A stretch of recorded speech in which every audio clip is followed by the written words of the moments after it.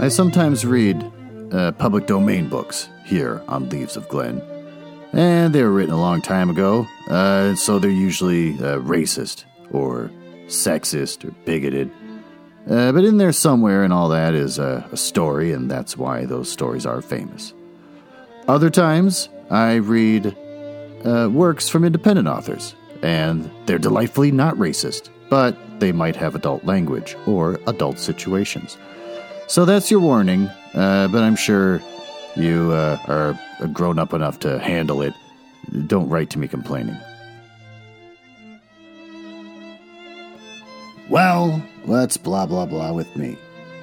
I have a nook, which I'm not sure if I've already talked about in the previous episode, but I took a closet that was right next to the bathroom, and it had two big doors that folded back. And behind it was a crawl space that kind of goes back behind the bathroom. So I decided, I'm going to make that a reading nook. Because I used to have one back at the condo when I turned my dining room into a reading nook. And dagnabbit, I loved it. I had all my books in there, a big comfy chair. I used to hang out with mood lighting and sit and read. I even had a fake fireplace that would heat up the area and stuff. Oh, it was so snuggly. But then moving into the new house, I lost my reading nook. And so I've been sitting around thinking, boy, I can't wait till one of my kids goes off to college. Because then I'm going to get a reading nook when they clear out that bedroom. But that's years away. So finally I snapped and saw that this closet's big enough to squeeze a chair in and some bookshelves. So I did. And I put lamps in there, and I've got all sorts of fun stuff. It's nice. And then my brother-in-law, who was helping me cap off the creepy part that goes back behind the bathroom, build a little fake wall. He said, you could probably record your podcast in here. And I said, ooh, that's right. So I got up a blanket to kind of cover a wall that's really echoey, and then here I am, reading in my reading nook. A cute little place for a man to do his tiny little podcast. So, with that, I have nothing else to report. Work has been stinking. Got work to do that's taking forever. It's frustrating. And that's kind of it. I got kids that are going back to school soon. Maybe. It's still up in the air if they're going to do remote learning. They're talking about doing like a hybrid half and half thing. So, everything is frustrating. With that, let's dive into our story.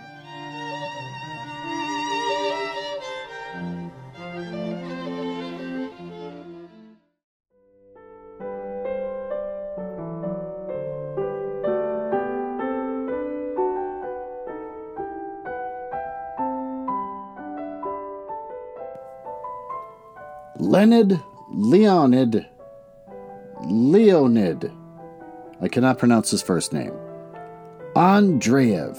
And I can say his last name, I think. I kind of nailed that. He's Russian.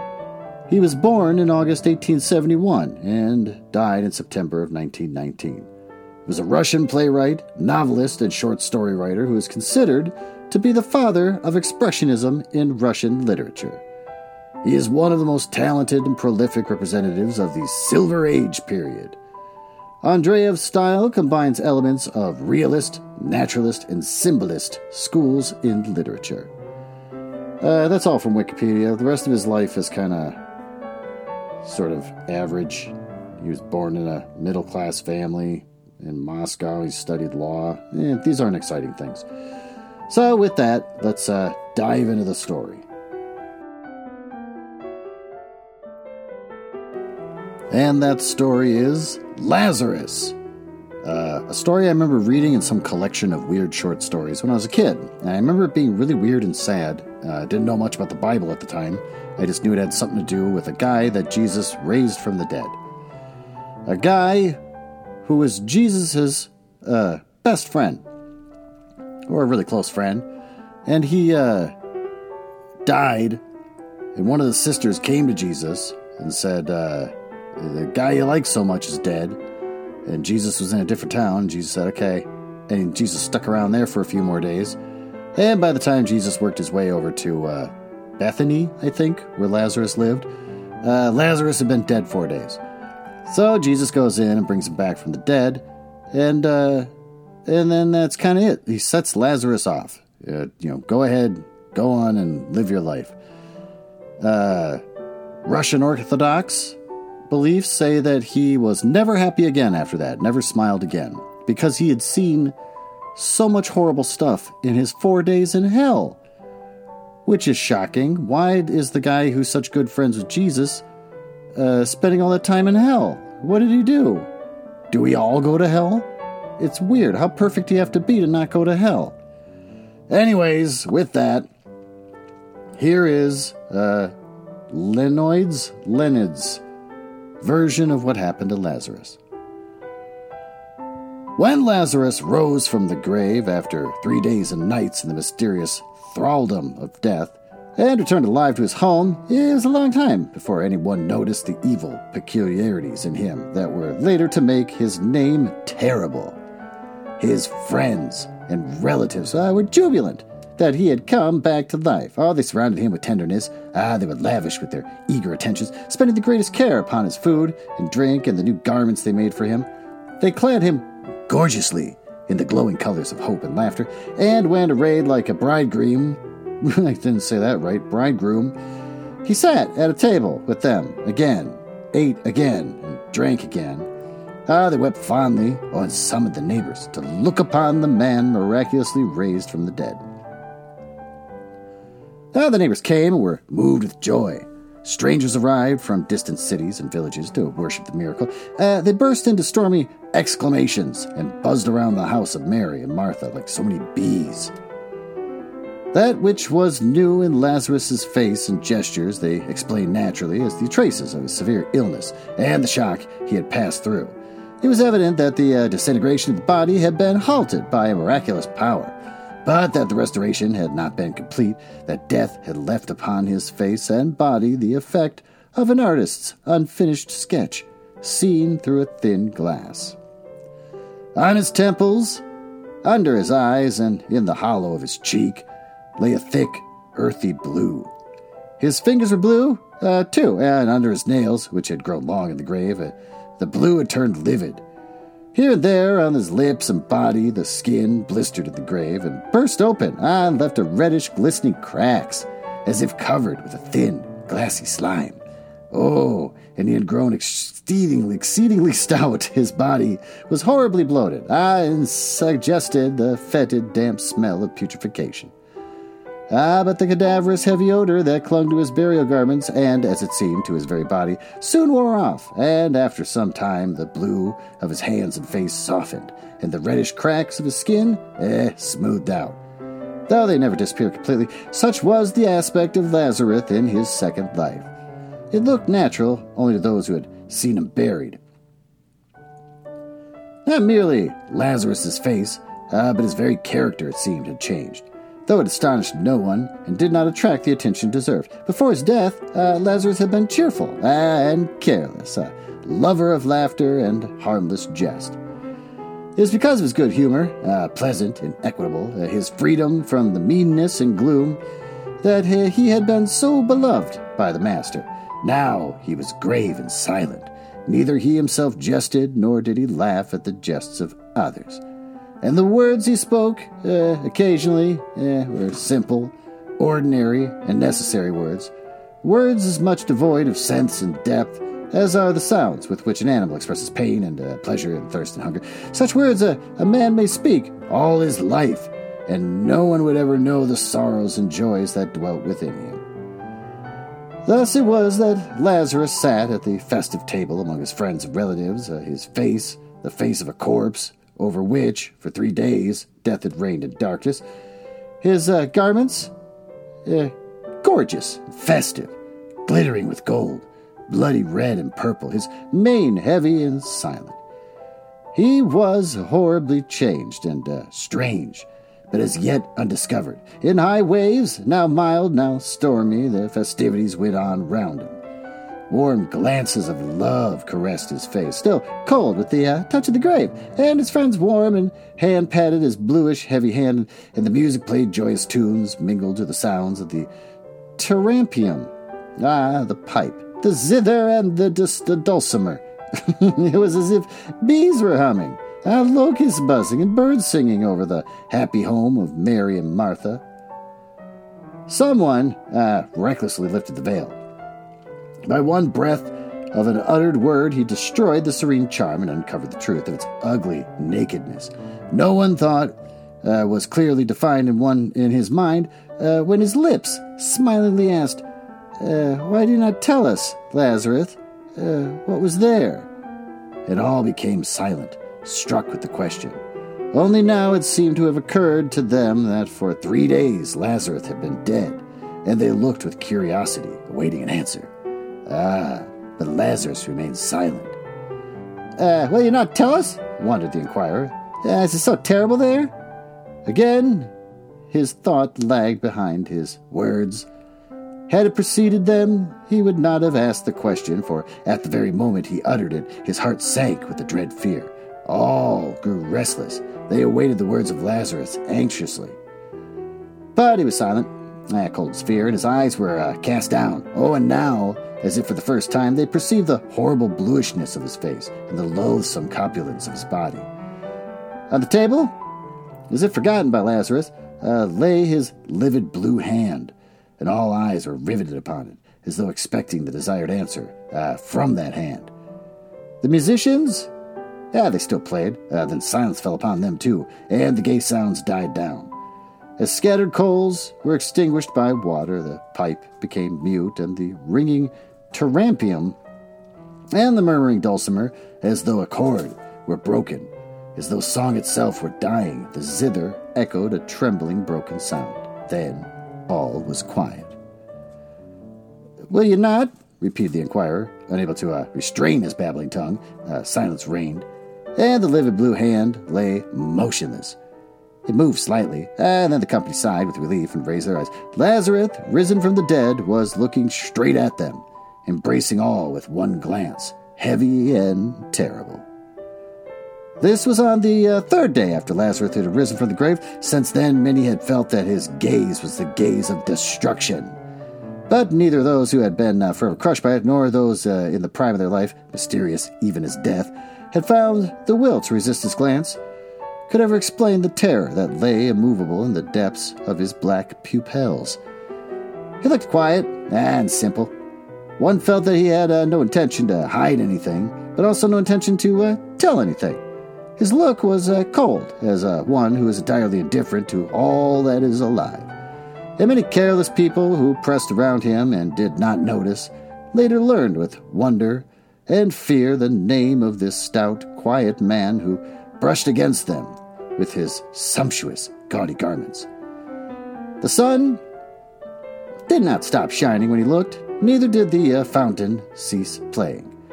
And the eastern sky remained cloudless and blue as always, but the man who fell under his inscrutable gaze could no longer feel the sun, nor the fountain, nor recognize the native sky. Sometimes he would cry bitterly, sometimes tear his hair in despair and madly call for help, but generally it happened that the men thus stricken by the gaze of Lazarus began to fade away listlessly and quietly and pass into a slow death lasting many long years. They died in the presence of everybody, colorless, haggard, and gloomy, trees withering on rocky ground. Those who screamed in madness sometimes came back to life, but the others, never.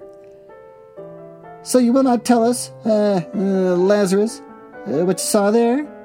the inquirer repeated for the third time, but now his voice was dull. A dead, gray weariness looked stupidly out of his eyes.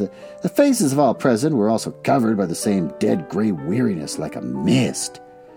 The guests stared at one another stupidly, not knowing why they had come together or why they sat around this rich table. They stopped talking and vaguely felt it was time to leave. But they could not overcome the lassitude that spread through their muscles, so they continued to sit there, each one isolated like little dim lights scattered in the darkness of night. The musicians were paid to play, and they took up again the instruments and again played gay or mournful airs, but it was music made to order, always the same tunes, and the guests listened wonderingly. Why was this music necessary? They thought. Why is it necessary, and what good did it do for the people to pull at strings and blow their cheeks into thin pipes? and produce varied and strange-sounding noises. "How badly they play," said someone. The musicians were insulted and left. Then the guests departed one by one, for it was nearing night, and when the quiet darkness enveloped them, and it became easier to breathe, the image of Lazarus suddenly rose before each one in stern splendor. There he stood, with the blue face of a corpse and the remnant of a bridegroom, sumptuous and resplendent. In his eyes that cold stare in the depths of which lurked, in italics, "the horrible!" exclamation point. They stood still as if turned to stone. The darkness surrounded them. In the midst of the darkness flamed the horrible apparition, the supernatural vision of one who for 3 days had lain under the measureless power of death. 3 days he had been dead. Thrice had the sun risen and set, and he had lain dead. The children had played, the water had murmured, and had streamed over rocks. The hot dust clouded the highway, and he had been dead. And now he was among men again. It touched them, looked at them, and then in italics, looked at them. And through the black rings of his pupils, as though dark glasses, the unfathomable three gazed upon humanity. No one took care of Lazarus, and no friends or kindred remained with him. Only the great desert, enfolding the holy city, came close to the threshold of his abode. It entered his home and laid down on his couch like a spouse. It put out all the fires. No one cared for Lazarus. No one after the other went away, even his sisters, Mary and Martha. For a long while, Martha did not want to leave him, but she knew not who would nurse him or take care of him, and she cried and prayed. But one night, when the wind was roaming about the desert and the rustling cypress trees were bending over the roof, she dressed herself quietly and quietly went away. Lazarus probably heard how the door was slammed. It had not shut properly, and the wind kept knocking it continually against the post, but he did not arise, and he did not go out, did not try to find out the reason.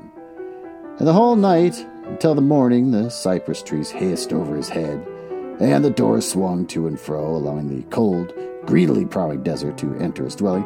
Everybody shunned him, as though he were a leper. They wanted to put a bell on his neck to avoid meeting him. But someone, turning pale, remarked it would be terrible if at night, under the windows, one should happen to hear Lazarus's bell, and all grew pale and assented. Since he did nothing for himself, he would probably have starved had not his neighbors, in trepidation, saved some food for him. Children brought it to him. They did not fear him, neither did they laugh at him in the innocent cruelty in which children often laugh at unfortunates. They were indifferent to him, and Lazarus showed the same indifference to them. He showed no desire to thank them for their services, and he did not try to pat the dark hands and look into the simple, shining little eyes. Abandoned to the ravages of time in the desert, his house was falling to ruins, and his hungry, bleeding goats had long been scattered among his neighbors. His wedding garments had grown old, and he wore them without changing them, as he had donned them on that happy day when the musicians played. I did not see the difference between old and new, between torn and whole. The brilliant colors were burnt and faded, the vicious dogs of the city, and the sharp thorns of the desert had rent the fine clothes to shreds. During the day, when the sun beat down mercilessly upon all living things, and even the scorpions, hid under stones, convulsed with a mad desire to sting, he sat motionless in the burning rays, lifting high his blue face and shaggy wild beard. Yet while the people were unafraid to speak to him, one had asked him, "Poor Lazarus, do you find it pleasant, to sit so, and look at the sun?" And he answered, "Yes, it is pleasant." The thought suggested itself to the people that the cold of the 3 days in the grave had been so intense, its darkness so deep, that there was not in all the earth enough heat or light to warm Lazarus and lighten the gloom in his eyes. And the inquirers turned away with a sigh. And when the setting sun, flat and purple-red, descended to the earth, Lazarus went into the desert and walked straight toward it, as though intending to reach it, although he had already walked directly towards the sun, and those who tried to follow him and find out what he did at night in the desert, and indelibly imprinted upon their minds the vision of black silhouette of a tall, stout man against the red background of an immense dark. The horrors of the night drove them away, and so they never found out what Lazarus did in the desert, but the image of the black form against the red was burned forever in their brains, like an animal with a cinder in its eye, which furiously rubs its muzzle against its paws. They foolishly rubbed their eyes, but the impression left by Lazarus was ineffectual, forgotten only in death. There are people living far away who never saw Lazarus, but only heard of him, with an audacious curiosity which is stronger than fear and feeds on fear, with a secret sneer in their hearts. Some of them came to him one day as he basked in the sun, and entered into the conversation with him. And at the time his appearance had changed for the better and was not so fretful. At first the visitors snapped their fingers and thought disapprovingly of the foolish inhabitants of the holy city, but then the short talk came to an end, and they went home. Their expression was such that the inhabitants of the holy city at once knew their errand and said, "Here go some more madmen at whom Lazarus has looked." The speakers raised their hands in silent pity. Other visitors came, among them brave warriors in clinking armor, who knew not fear, and happy youths who made merry with laughter and song. Busy merchants, jingling their coins, ran in for a while, and proud attendants at the temple placed their staffs at Lazarus's door, but no one returned the same as he came. A frightful shadow fell upon their souls and gave a new appearance to the old, familiar world. Those who felt any desire to speak after they had been stricken by the gaze of Lazarus described the change that had come over them, somewhat like this. All objects seen by the eye and palatable to the hand become empty, light and transparent, as though they were light shadows in the darkness. And this darkness enveloped the whole universe. It was dispelled neither by the sun, nor by the moon, nor by the stars, but embraced the earth like a mother, and clothed it in boundless black veil. Into all bodies it penetrated, even into iron and stone, and the particles of the body lost their unity and became lonely. Even to the heart of the particles it penetrated, and the particles of the particles became lonely. The vast emptiness which surrounds the universe was not filled with things seen, with the sun or the moon or the stars. It stretched boundless, penetrating everywhere, disuniting everything, body from body, particle from particle.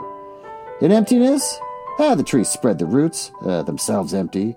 In emptiness rose phantom temples, palaces, and houses, all empty.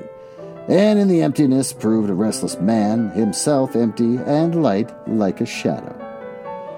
There was no more a sense of time. The beginning of all things and their end merged into one. In the very moment when a building was being erected and one could hear the builders striking with their hammers, one seemed already to see its ruins, and then emptiness where the ruins were.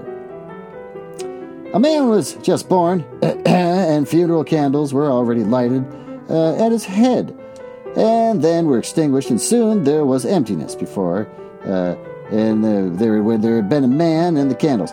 Surrounded by darkness and empty waste, a man trembled hopelessly before the dread of the infinite.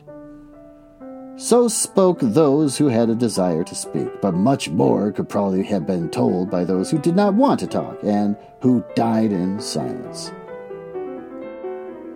Oh, at that time, there lived in Rome a celebrated sculptor by the name of Aurelius.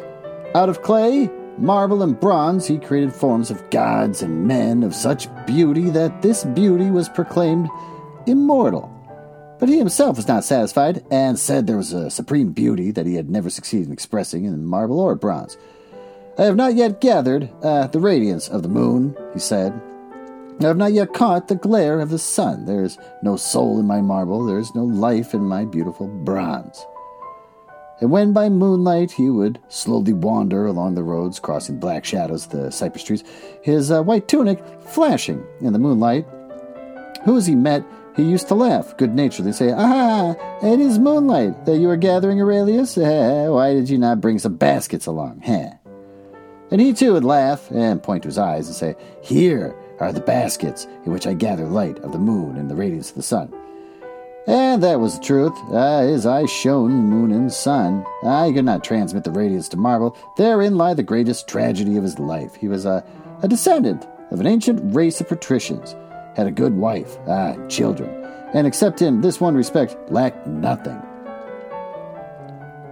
When the dark humor about Lazarus reached him, he consulted his wife and friends and decided to make the long voyage to Judea, in order that he might look upon the man miraculously raised from the dead.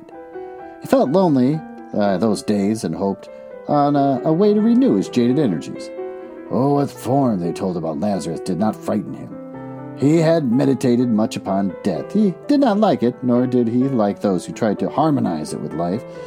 On this side, beautiful life. On the other, mysterious death, he reasoned, and no one better lot could befall a man than to live, to enjoy life and the beauty of living. And he already had conceived a desire to convince Lazarus of the truth of this view and return his soul to life even as his body had been returned. This task did not appear impossible, for the reports about Lazarus, fearsome and strange as they were, did not tell the whole truth about him, but only carried a vague warning against something awful. Lazarus was getting up from a stone to follow the path of the setting sun on the evening when the rich Roman, accompanied by an armed slave, approached him, and in a ringing voice called him, Lazarus! Lazarus saw a proud and beautiful face, made radiant by fame, and white garments and precious jewels shining in the sunlight. The ruddy rays of the sun lent to the head and face a likeness to dimly shining bronze. That was what Lazarus saw. He sank back to his seat obediently and wearily lowered his eyes. Is it true? You are not beautiful, my poor Lazarus, said the Roman quietly, playing with his gold chain. You are even frightful, my poor friend, and death was not lazy the day when you were so carelessly fell into its arms, but you are as fat as a barrel. And fat people are not bad, as the great Caesar said. I do not understand why people are so afraid of you. Will you permit me to stay with you overnight? It's already late, and I have no abode. Nobody had ever asked Lazarus to be allowed to pass the night with him. I have no bed, said he.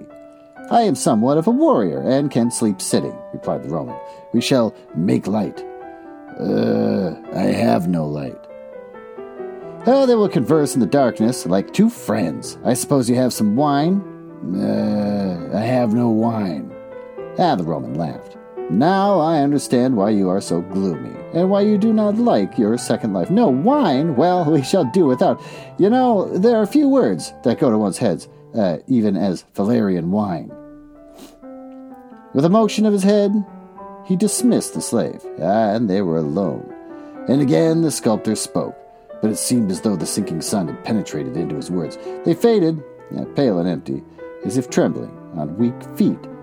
As if slipping and falling, drunk with the wine of anguish and despair, the black chasms appeared between the two men, like remote hints of vast emptiness and vast darkness. Now I am your guest, and you will not ill-treat me, Lazarus, said the Roman. Hospitality is binding even upon those who have been 3 days dead. 3 days, I'm told. You were in the grave. It must have been cold in there, and it must have from there that you have brought this bad habit of doing without light and wine. I like light.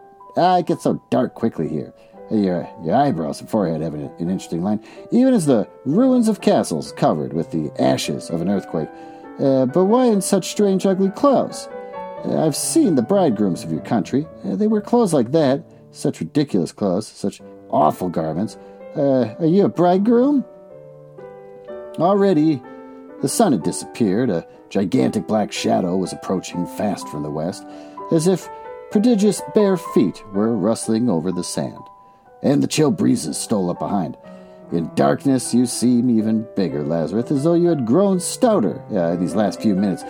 Do you feed on darkness, perchance? And I would like a light, just a small light, just a small light. Oh, and I'm cold. The nights here are so barbarously cold. If it were not so dark, I should say you were looking at me, Lazarus. Yeah, it seems you're looking. You are looking. Yeah, you're looking at me, in italics. I feel it now. You're smiling. The night had come, and a heavy blackness filled the air.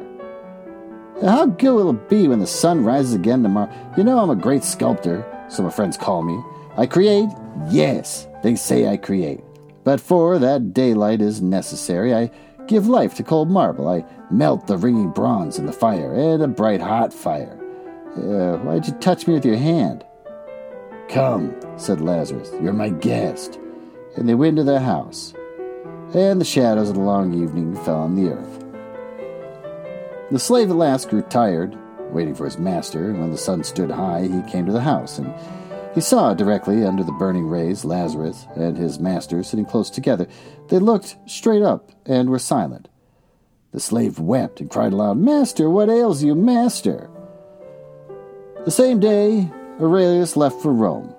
The whole way he was thoughtful and silent, attentively examining everything, the people, the ship, and the sea, as though endeavoring to recall something. On the sea a great storm overtook them, and all the while Aurelius remained on deck and gazed eagerly at the approaching and falling waves. When he reached home, his family were shocked at the terrible change in his demeanor, but he calmed them with the words, I have found it. In the dusty clothes which he had worn during the entire journey, he had not changed. He began his work, and the marble ringingly responded to the resounding blows of his hammer. Long and eagerly he worked, admitting no one. At last, one morning he announced that the work was ready and gave instructions that all his friends and the severe critics, judges of the art, be called together. When he donned gorgeous garments shining with gold, glowing with purple of the Byzan. Here's what I've created, he said, thoughtfully. His friends looked, and immediately the shadow of deep sorrow covered their faces. It was a thing monstrous, possessing none of the forms familiar to the eye, yet not devoid of a hint of some new unknown form. On a thin, tortuous little branch, or rather an ugly likeness of one, lay crooked, strange, unsightly, shapeless heaps of something, turned outside in, or something turned inside out, wild fragments, which seemed to be feebly trying to get away from themselves, and accidentally, under one of the wild projections, they noticed a wonderfully sculptured butterfly with transparent wings, trembling as though with a weak longing to fly. Why did that wonderful butterfly, Aurelius? Timidly asked someone. I don't know, answered the sculptor. The truth had to be told, and one of his friends, the one who loved Aurelius best, said, It's ugly, my poor friend. It must be destroyed. Give me the hammer. And with 2 blows he destroyed the monstrous mass, leaving only the wonderfully sculptured butterfly. After that, Aurelius created nothing. He was looked at with absolute indifference at marble and bronze and his own divine creations, in which dwelt immortal beauty. In the hope of breathing into him, once again, the old flame of inspiration, with the idea of awakening his dead soul, his friends led him to see the beautiful creations of others. But he remained indifferent, and no smile warmed his closed lips. And only after they spoke to him, much along beauty, he would reply warily, but this is all a lie. In the daytime, when the sun was shining, he would go to his rich and beautifully laid-out garden, and finding a place where there was no shadow, he would expose his bare head and his dull eyes to the glitter and the burning heat of the sun. Red and white butterflies fluttered around him. Down into the marble cistern ran splashing water from the crooked mouth of a blissfully drunken satyr. But he stood motionless, like a pale shadow of that other two, in a far land, at the very gates of the stony desert, also sat motionless under the fiery sun. And it came about finally that Lazarus was summoned to Rome by the great Augustus. They dressed him in gorgeous garments, as though it had been ordained that he was to remain a bridegroom to an unknown bride until the very day of his death. It was an old coffin, rotten and fallen apart, were regaled over and over. The gay tassels were hung on it, and solemnly they conducted him in a gala of attire, as though in truth it were a bridal procession. Oh, the runners loudly sounding the trumpet that they made the way for the ambassadors of the emperor. But the roads along which he had passed were deserted. His entire native land cursed the execrable name of Lazarus. The man miraculously brought to life, and the people scattered at the mere report of his horrible approach. The trumpeters blew lonely blasts, and only the desert answered with a dying echo. Then they carried him across the sea on the saddest and most gorgeous ship that was ever mirrored in the azure waves of the Mediterranean. There were many people aboard, but the ship was silent and still as a coffin, and the water seemed to moan as it parted before the short curved prow.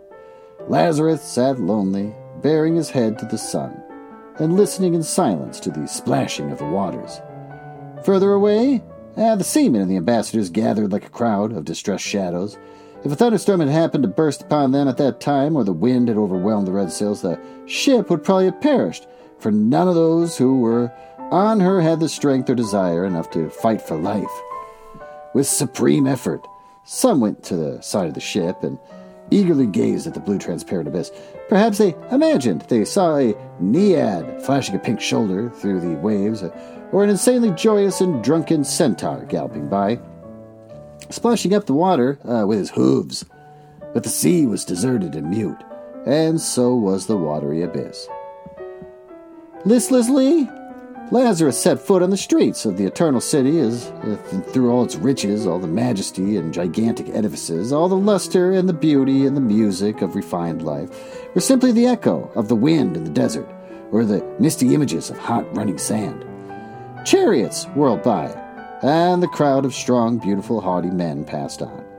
Builders of the eternal city and the proud partakers of its life, songs rang out, fountains laughed, pearly laughter of women filled the air, while the drunkard philosophized, and the sober ones smilingly listened. Horseshoes rattled on the pavement, and surrounded on all sides by glad sounds, a fat, heavy man moved through the center of the city like a cold spot of silence, sowing in his path grief, anger, and vague, carking distress. Who dared to be sad in Rome? Indignantly demanded the frowning citizens, and in 2 days the swift-tongued Rome knew of Lazarus, and the man miraculously raised from the grave, and timidly evaded him. There were many brave men ready to try their strength, and all their senseless call Lazarus came obediently. The emperor was so engrossed with the state of affairs that he delayed receiving the visitor, and for 7 days Lazarus moved among the people. A jovial drunkard met him with a smile on his red lips. "Drink, Lazarus, drink," he cried. "Would not Augustus laugh to see you drink?" And naked, bespotted women laughed, and decked the blue hands of Lazarus with rose leaves. But the drunkard looked into the eyes of Lazarus, and his joy ended forever. Thereafter he was always drunk. He drank no more, but was drunk all the time, shadowed by fearful dreams instead of the joyous reveries that wine gives. Fearful dreams became the food of his broken spirit. Fearful dreams held him day and night in the midst of monstrous fantasy. And death itself was no more fearful than the apparition of its fierce precursor. Lazarus came to a youth, and this lass, who loved each other and were beautiful in their love, proudly and strongly holding in his arms his beloved one. The youth said with gentle piety, "Look at us, Lazarus, and rejoice with us. Is there anything stronger than love?" But Lazarus looked at them, and their whole life they continued to love one another, but their love became mournful and gloomy, even as the cypress trees over the tombs that feed their roots on the putrescence of the grave, and strive in vain in the quiet evening hour to touch the sky with their pointed tops, hurled by fathomless life forces into each other's arms. They mingled their kisses with tears, their joy with pain, and only succeeded in realizing the more vividly a sense of their slavery to the silent nothing. Forever united, forever parted. They flashed like sparks, and the sparks went out in boundless darkness. Lazarus came to a proud sage. And the sage said to him, "I already know all the horrors that you may tell me, Lazarus. What else can you terrify me?" Only a few moments passed before the sage realized that the knowledge of the horrible is not the horrible, and that the sight of death is not death, and he felt that in the eyes of the infinite wisdom and folly are the same, for the infinite knows them not, and the boundaries between knowledge and ignorance, between truth and falsehood, between top and bottom, faded, and his shapeless thought was suspended in emptiness. Then he grasped his gray head in his hands and cried out insanely, I cannot think. Thus it was Under that cool gaze of Lazarus, the man miraculously raised from the dead. All that serves to affirm life, its sense and its joys, perished. And people began to say it is too dangerous to allow him to see the emperor, that it were better to kill him and bury him secretly, and swear that he had disappeared. Swords were sharpened, and youths devoted to the welfare of the people announced their readiness to become assassins. But when Augustus upset the cruel plans by demanding that Lazarus appear before him, even though Lazarus could not be kept away, it was felt that the heavy impression conveyed by his face might be somewhat softened. With that end in view, expert painters and barbers and artists were secured who worked the whole night on Lazarus' head. His beard was trimmed and curled, and the disagreeable and deadly bluishness of his hands and face were covered up with paint. His hands were whitened, his cheeks rouged. The disgusting wrinkles of suffering that ridged his old face were patched up and painted, and on the smooth surface wrinkles of good nature and laughter, and a pleasant good-humored cheeriness were laid on artistically with fine brushes. Lazarus submitted indifferently to all that they did with him, and soon was transformed into a stout, nice-looking old man, for all the world a quiet and good-humored grandfather of numerous grandchildren. He looked as though he had a smile, which he told funny stories and not left his lips, as though a quiet tenderness still lay hidden in the corner of his eyes. But the wedding dress they did not dare take off. They did not change his eyes, the dark, terrible eyes, from out of which stared the incomprehensible there. Lazarus was untouched by the magnificence of the imperial apartments. He remained stolidly indifferent, as though he saw no contrast between his ruined house at the edge of the desert and of the solid, beautiful palace of stone. Under his feet, the hard marble of the floor took on the semblance of the moving sands of the desert, and his eyes, in throngs of gaily dressed, haughty men, were as unreal as the emptiness of the air. They looked not into his face as he passed by, fearing to come under the awful bane of his eyes. But when the sound of his heavy steps announced that he had passed, heads were lifted, and the eyes examined with timid curiosity the figure of the corpulent, tall, slightly stooping old man as he slowly passed into the heart of the imperial palace.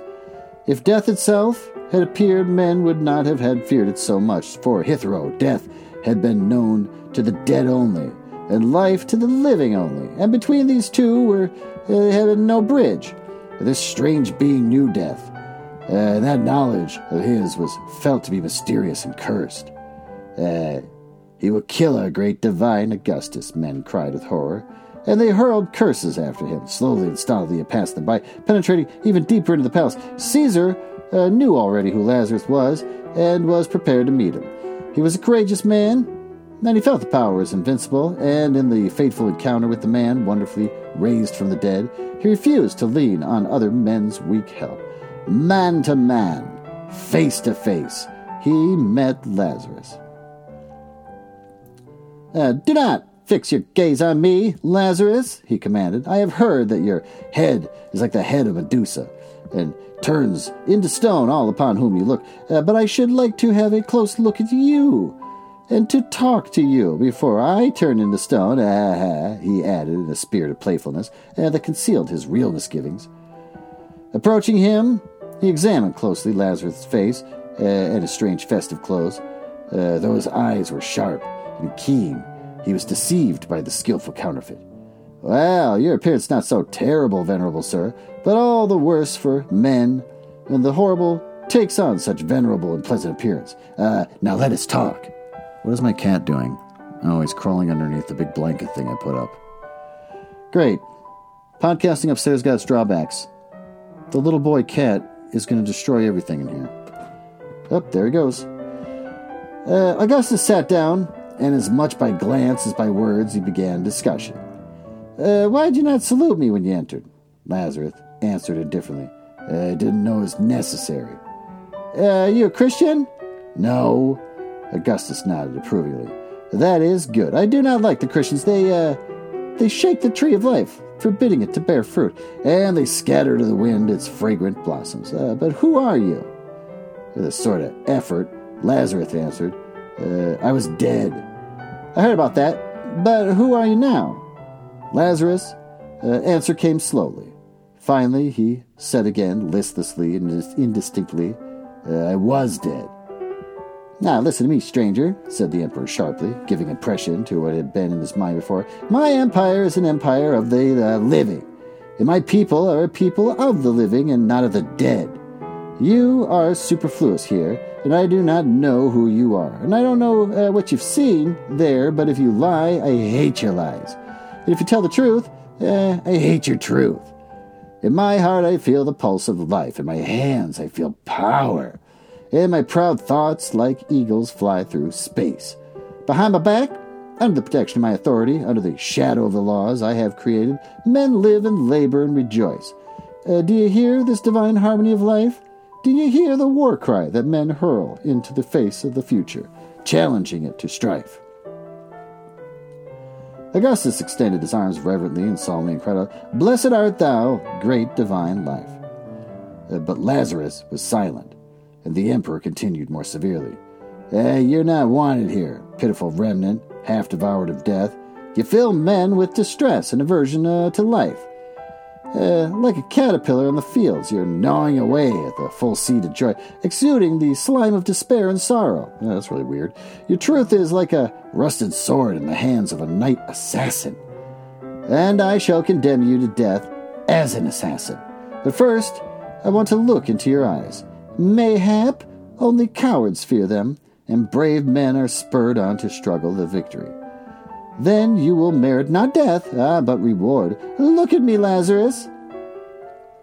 At first, it seemed to divine Augustus as if a friend were looking at him. Oh, so soft, so alluring, so gently fascinating was the gaze of Lazarus. It promised not horror, but a quiet rest, and the infinite dwelt there as a fond mistress, a compassionate sister, a mother. And ever stronger grew its gentle embrace, until he felt, as it were, the breath of a mouth hungry for kisses. Then it seemed as if iron bones protruded in a ravenous grip and closed upon him an iron hand, and the cold nails touched his heart, and slowly sank into it. It pains me, said the divine Augustus, growing pale. Oh, but look, Lazarus, look! Ponderous gates, shutting off eternity, appear to be slowly swinging open, and through the growing aperture poured in coldly and calmly the awful horror of the infinite. Boundless emptiness and boundless gloom entered like two shadows, extinguishing the sun, removing the ground from under the feet and the cover from the head, and the pain in his icy heart ceased. Look at me, Lazarus, commanded Augustus, staggering. Time ceased, and the beginning of things came perilously near an end. The throne of Augustus, so recently erected, fell to pieces, and emptiness took the place of the throne of Augustus. Rome fell silently into ruins, a new city rose in its place, and it too, erased by emptiness, like phantom giants, cities, kingdoms, and countries, swiftly fell and disappeared into emptiness, swallowed up in the black maw of the infinite. Cease, commanded the emperor. Already the accent of indifference was in his voice. Oh, his arms hung powerless, and his eagle eye flashed and were dimmed again, struggling against overwhelming darkness. You have killed me, Lazarus, he said drowsily. These words of despair saved him. He thought of the people, whose shield he was destined to be, and a sharp, redeeming pang pierced his dull heart. He thought of them, doomed to perish, and was filled with anguish. First they seemed bright shadows in the gloom of the infinite. Oh, how terrible! Then they appeared as fragile vessels with life-agitated blood, and hearts that knew both sorrow and great joy. And he thought of them with tenderness. And so thinking and feeling, inclining the scales, now to the side of life, now to the side of death, he slowly returned to life to find in its suffering and joy a refuge from the gloom, emptiness, and fear of the infinite. No, you did not kill me, Lazarus, he said firmly, but I will kill you. Go. Evening came, and divine Augustus partook of food and drink with great joy. But there were moments when he raised his arm and would remain suspended in the air, and the light of the shining eager eyes was dimmed. It seemed as if an icy wave of horror washed against his feet. He was vanquished but not killed, and coldly awaited his doom, like a black shadow. His nights were haunted by horror, but the bright days still brought him joys as well as sorrows of life. Next day, By order of the emperor, they burned out Lazarus' eyes with hot irons and sent him home. Even Augustus dared not kill him. Lazarus returned to the desert, and the desert received him with the breath of the hissing wind and the ardor of the glowing sun. Again he sat on a stone, a matted beard uplifted, with 2 black holes where his eyes had once been. Looked dull and horrible at the sky. In the distance, the holy city surged and roared restlessly, but near him all was deserted and still. No one approached the place where Lazarus, miraculously raised from the dead, passed his last days, for his neighbors had long since abandoned their homes. His cursed knowledge, driven by the hot irons from his eyes deep into his brain, lay there in ambush, as if from ambush it might spring out upon men with 1,000 unseen eyes. No one dared to look at Lazarus. And in the evening, when the sun, swollen and crimson with growing larger, bent its way toward the west, blind Lazarus slowly groped after it. He stumbled against stones and fell, corpulent and feeble. He rose heavily and walked on, and against the red curtain of sunset his dark form and outstretched arms gave him semblance of a cross. It happened once that he went and never returned. Thus ended the second life of Lazarus, who for 3 days had been in the mysterious thraldom of death, and then was miraculously raised from the dead.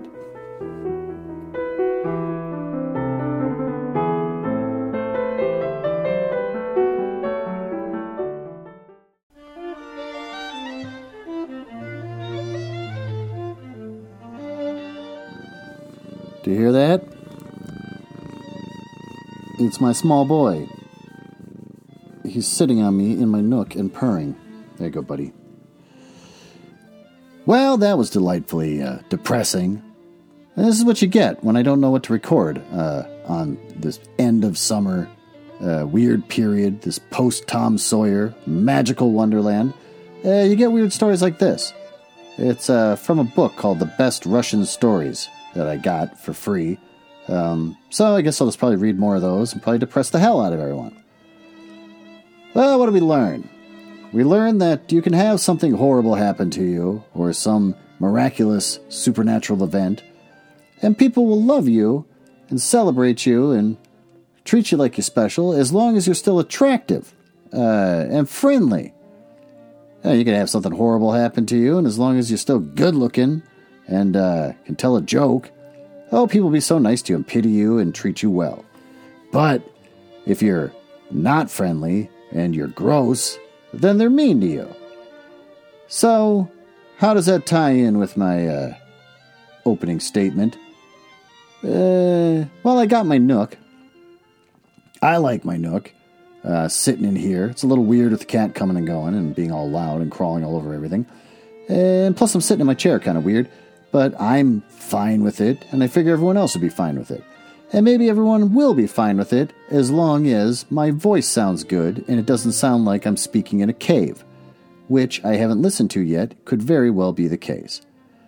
So maybe you'll start to hate my podcast and shun me, just like they shun Lazarus.